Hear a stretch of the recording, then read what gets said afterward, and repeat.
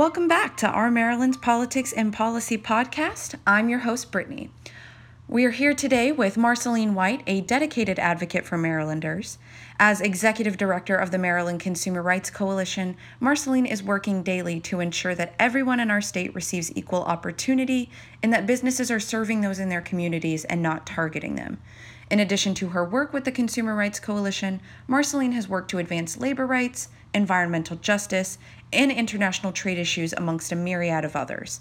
She has been featured in both national and international media, and we're so glad to have her joining us today to highlight her critically important work in our state.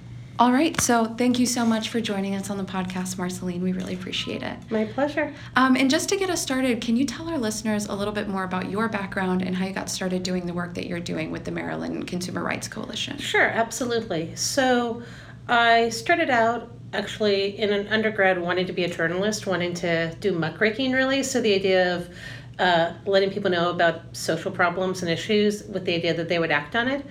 And through that was doing organizing on college campuses. And my first job was working with the public interest research groups around the country on consumer protection issues. And later on moved on to look at international economic policies and economic justice.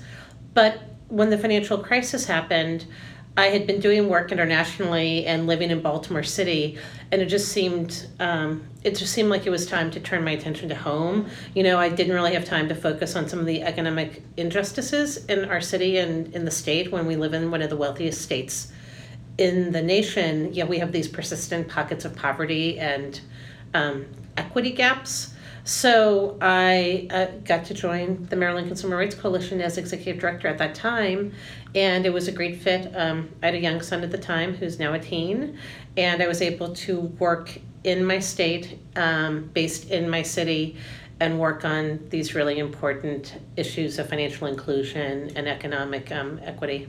Well, like you said, they definitely are incredibly important issues. And specifically speaking to financial inclusion and economic injustice issues, a lot of our listeners probably don't know that a facet of the work that you do has to do with community benefits. For instance, whenever bank branches are interested in merging, you are supposed to provide some sort of benefit to your community. So can you tell us a little bit more about community benefits and what that means? Absolutely. So in the 1970s, actually coming out of all of the issues which we well know in the state and in the city on redlining, there was a Community Reinvestment Act that was created at the federal level. And basically that act says just what you articulated, that if a bank is taking the deposits of a community, the bank has a responsibility not just to take and hold the money, but to give back and to reinvest in the community. And they look at how banks lend in the community, both for mortgages and for small businesses, but also how they support nonprofits and community development organizations and other kinds of community investments. So the banks have this obligation, and the community can get engaged. Even if a bank, if a bank branch is going to close, the community can get engaged and say that they want to see how the bank is still going to provide benefits for that neighborhood, for that community. And when there's a merger or acquisition, it's a really good opportunity to take a pause and look at how the bank has been performing. Have they been providing funding that's equal for Black neighborhoods and white neighborhoods? Have their home loan mortgages been more or less equitable for the city or the area that is being assessed? And if not, what do they need to do to bring that up so that their loans and their access to credit is equal for everyone in the statistical area, in the area that they're assessed on? You brought up the issues of redlining and racial injustice. So can you tell us a little bit more about this work that the Consumer Rights Coalition does in terms of making sure that communities have fair access to banking? Absolutely. So at the moment, we're actually engaged in some work on a bank branch closure of the Bank of America branch in Reisterstown Road. And that's about the 8th bank branch Bank of America has closed in the Baltimore City area in the past 6-7 years. But Of the bank branches they've been closing, the majority have been in majority Black neighborhoods, and the branches that have stayed open, the full service branches, have been in majority white neighborhoods.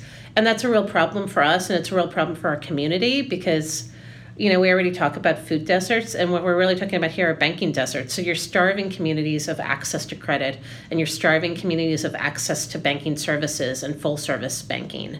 And this is a real issue for our older adults in our city. In Baltimore City, public transit is not good, to say the least. It's an understatement. And if you move a full-service bank branch and you tell us that there's another one 5 miles away, that could be 2 buses for someone and an hour and a half. We have a lot of people who don't have access to cars and who need good public transit. And in the meantime, taking away these kinds of full-service bank branches takes away the opportunity to get good banking credit, to apply for a mortgage loan in your neighborhood, to apply for a small business loan in your neighborhood from tellers who know you. And for older adults, they've said time and time again, they want the security of being able to go into a bank branch. They want to know the teller. And it's a real disservice to them to take that away from them. A lot of them don't feel secure just going to an ATM at night. So for a lot of reasons, we're very concerned about this. And in fact, in Reisterstown, where the bank branch was closing, the deposits in the community had grown more than 230%. So the community was using the bank branch. That wasn't the issue. So we're meeting with Bank of America officials with community groups and discussing how they will need to continue to serve the community and what they can do to serve the community's needs. That's definitely something for us to keep an eye on then. Great. As that continues Absolutely. To develop. So I've asked you and you've given us a lot of really great information about the work that the coalition does kind of in the banking sector. Mm-hmm. So what are some of the other issues that the coalition's working on? Great. Let me talk about 2 briefly. One is auto insurance. So I think anyone who drives in Maryland probably thinks their auto insurance is too high. And in fact, our auto insurance premiums as of 2016 were the 9th highest in the nation. So they are very high compared to a lot of other states. And there are a couple of reasons for that. One reason is that a few years ago, I believe it was 2010, the General Assembly passed legislation to increase what we're required to have as limited liability insurance. So the minimum we can have now went from a 20/40 policy to a 30/60 policy. So that increased rates right there. But the other issue is that the Maryland Insurance Administration allows insurance companies to set rates based both on the risk the likelihood that you'll have an accident, your risk for driving, but also on the likelihood that you'll file a claim. And so for the second piece of it, that's where our concern lies. So in Maryland, they can look at your credit score, they can look at your zip code, they can look at whether you're a woman or a man, if you're married or unmarried, if you own a home, if you rent a home, if you have a high school degree or a master's degree, and what your education is. And all of those factors are combined to create your rate.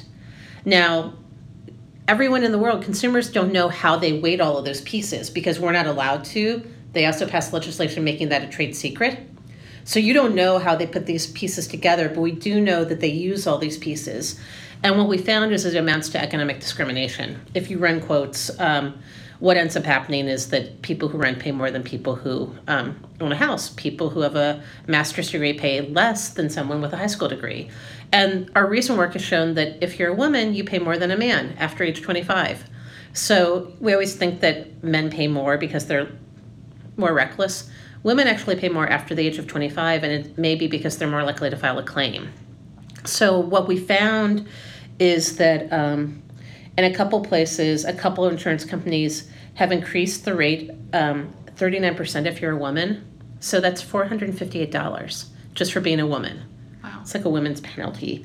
And another increased it by 29%, and that was $500 annually. And even more so if you're a single woman, you pay more than if you're a married woman. And so this has nothing to do with how many accidents you've gotten into. It's just based on your sex and your marital status. Right. And we think it's wrong. A lot of other states have gotten rid of these very antiquated policies. And so we're looking to work in the General Assembly this year to get rid of these factors and make sure that there's really like gender equity in auto insurance. And we're also going to be looking at education and occupation because, again, New York just got rid of using education and occupation when they set their auto insurance rates. And again, there are probably 10, 15 states that don't use this because I think a truck driver is probably at least as good a driver as possibly a professor that drives just to and from campus. But we're not rating that way. We want to rate the risk of your actual driving. So that's one issue we're working on. And the other, which I think has been in the news a bit, is looking at this idea of modern day debtors' prisons. So looking at body attachments. I think there were articles in the Baltimore Sun and the New York Times and ProPublica about Jared Kushner and his management companies and how they've acted in Maryland, but particularly Baltimore County and Baltimore City have been where a lot of the properties are. Absolutely. He's been very aggressive about pursuing renters who have not been able to pay their rent, to the point that his company is one of the most aggressive in doing what we allow in Maryland called a body attachment, which is a lien on your body, which means that if you are, pulled over for a traffic violation or anything else, and they run this, you can be picked up and taken and arrested because you owed a debt collector a certain amount of money and you hadn't shown up originally, whether you got the summons or not, to declare what your assets were. And so this is for debts that are less than $5,000, some as low as like $500, and you're being picked up. A lot of people don't even know they have this attachment on their body, of course. And if you don't have the money to pay a bond that they set, people languished in jail for a weekend. So we think it's completely wrong to criminalize poverty. And there's a huge racial aspect to that as well. And we don't think that anyone should be in jail because they didn't pay a landlord. That's something you work out in other ways, but it's not a jailable offense. You don't lose your rights over the weekend for that. So we worked with now AG Brian Frosch a couple years ago to limit that practice, but we want to do more to even limit it, because one of the things we're finding is a lot of times people are picked up on a Friday, and because there's no court to take them to at that point, the courts are closed, they just sit in jail all weekend. So you've got people who haven't done anything wrong except be poor that are in jail for the weekend, and it's just wrong. So we're working on legislation to really limit that practice and try to get rid of these kinds of modern day kind of Dickensian practices. So that's a big issue we're working on. And then just kind of along with that, raising what people can keep when they're being pursued by debt collectors. So right now in Maryland, we haven't updated our laws in more than 30 years. So, the cost of living has gone up. Right. Everything else has gone up, but what people can keep when they're pursued by a debt collector hasn't moved. Wow. So one of the things that's very modest but important is you can keep 70% of your minimum wage, so they can garnish wages. Mm-hmm. And we've seen, like, in certain counties, they have like 19,000 garnishments. Others have 12, 14,000. Mm-hmm. So it's a huge issue for a lot of people that are cash strapped.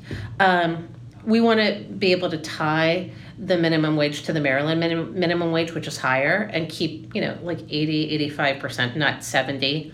And in Maryland, you have a wild card, so you can either choose to keep $6,000 or a car or that amount from your house, but you have to choose, which makes no sense. Right. Like, even Virginia lets you keep a car. So we're saying you need a car to get to work, to be able to have income to pay off these debts. So let's at least say, no, you get to keep a car worth a certain value amount, and then you get to keep a little bit of money in your bank account. They can't wipe you out entirely if you've been able to save, so that if there's another emergency, you have a little bit of money to help you, tide you along. They can't wipe out everything. So we're also going to be looking at that this year. Those are all incredibly important issues, so we'll definitely be keeping an eye on that. Fabulous. Yeah, I'd love to come and talk to you more as things get rolling. That's work that you are currently working on. It's work we're currently working on. So we are doing some research right now. The way we work is we usually do research to just document the facts, show what's actually happening in our state, not just nationally, but what is happening here. We try to use an intersectional lens, so we try to look at race, gender, other factors, demographics, what zip codes with counties. And we'll be releasing some stuff early next year. And then we also are going to have legislation for all of this. Well, great. That was actually what my next question was going to be for you, is kind of looking ahead to the legislative session. What will you and the coalition really be prioritizing? Great. So we're really thinking about it in a couple different broad buckets, but one is really kind of a debtor's bill of rights, and it's these two pieces about the debtor's prisons, the body attachments, and the debt collection. The auto work. So this auto insurance work is going to be kind of an auto insurance driver's bill of rights. And then we have a whole nother group of student loan issues. So it's student borrowers bill of rights. And one is that's going to look at student loan servicing, which I think is a big issue for, again, almost everyone. It's $1.3 trillion in debt nationally. Yeah. In Maryland, I think the average amount is like $29,000 that people have taken out. And, people are having a lot of problems getting their, contacting their student loan servicer, getting into the right payment plan. A lot of times they'll be told one thing on one call and another thing on another call. So it's a huge debt bubble. And a couple states have passed student loan borrowers' bill of rights, which creates an ombudsman. So someone we can call in Maryland to help resolve issues or complaints. They'll also be licensed by any student loan servicer would be licensed by the Department of Labor and Licensing, which means they'd have to undergo an examination, a licensing, and an enforcement program. So we'd have more power, and we'd have more consumer protections that are in place to look at the student loan servicing. So it'll be that, and also some other bills in that kind of bucket, in that packet around transparency, so before you enroll, like what your loan burden might be, and you have more clarity and more transparency on those bills. Absolutely. And looking back a little ways, is there anything from the past year that you feel particularly proud of that the coalition was able to accomplish? Great question. Yes, because we have one thing. There were two things really, but that we're always happy to talk about. The first is just on the auto insurance. One of the things we were able to accomplish last year was getting rid of what's called the widow's penalty. So along with the other gender-based stuff, we found that widows were being charged when your spouse died. When women were being charged, their price was increasing in auto insurance by 39% or so. Men's was increasing by 0.3%. So if you go through the tragedy of losing your spouse, if you're a woman, all of a sudden you're paying a lot more in auto insurance, and if you're a man, you're really not. So we got rid of the widow's penalty last year in the General Assembly, and what we found is it saved, on average, about $453 per policy for the women who've been widowed, and we think that's about 16,000 people last year. Wow. So real significant money in your pocket for these women. The other piece is that with our partners at the Cash Campaign of Maryland, we stopped payday lending in Maryland. We've had a 33% rate cap within the state for many, many years, but payday lenders keep finding loopholes in our code to exploit and come in and offer new products.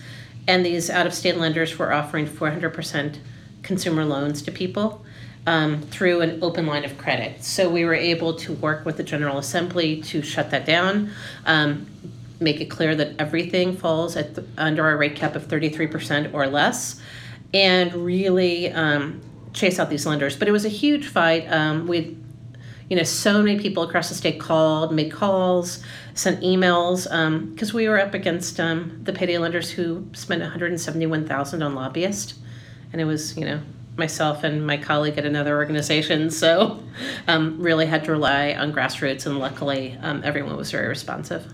Very, very cool. And those were definitely significant victories, as you say. We're extremely happy to have the coalition looking out for us and all Marylanders. And thank you again so much for joining us on the podcast, Marceline. All right, thank you. You can join us again in 2 weeks for another episode of Our Maryland's Politics and Policy podcast. But in the meantime, you can also keep up with us on Facebook, Twitter, and on our website at ourmaryland.us.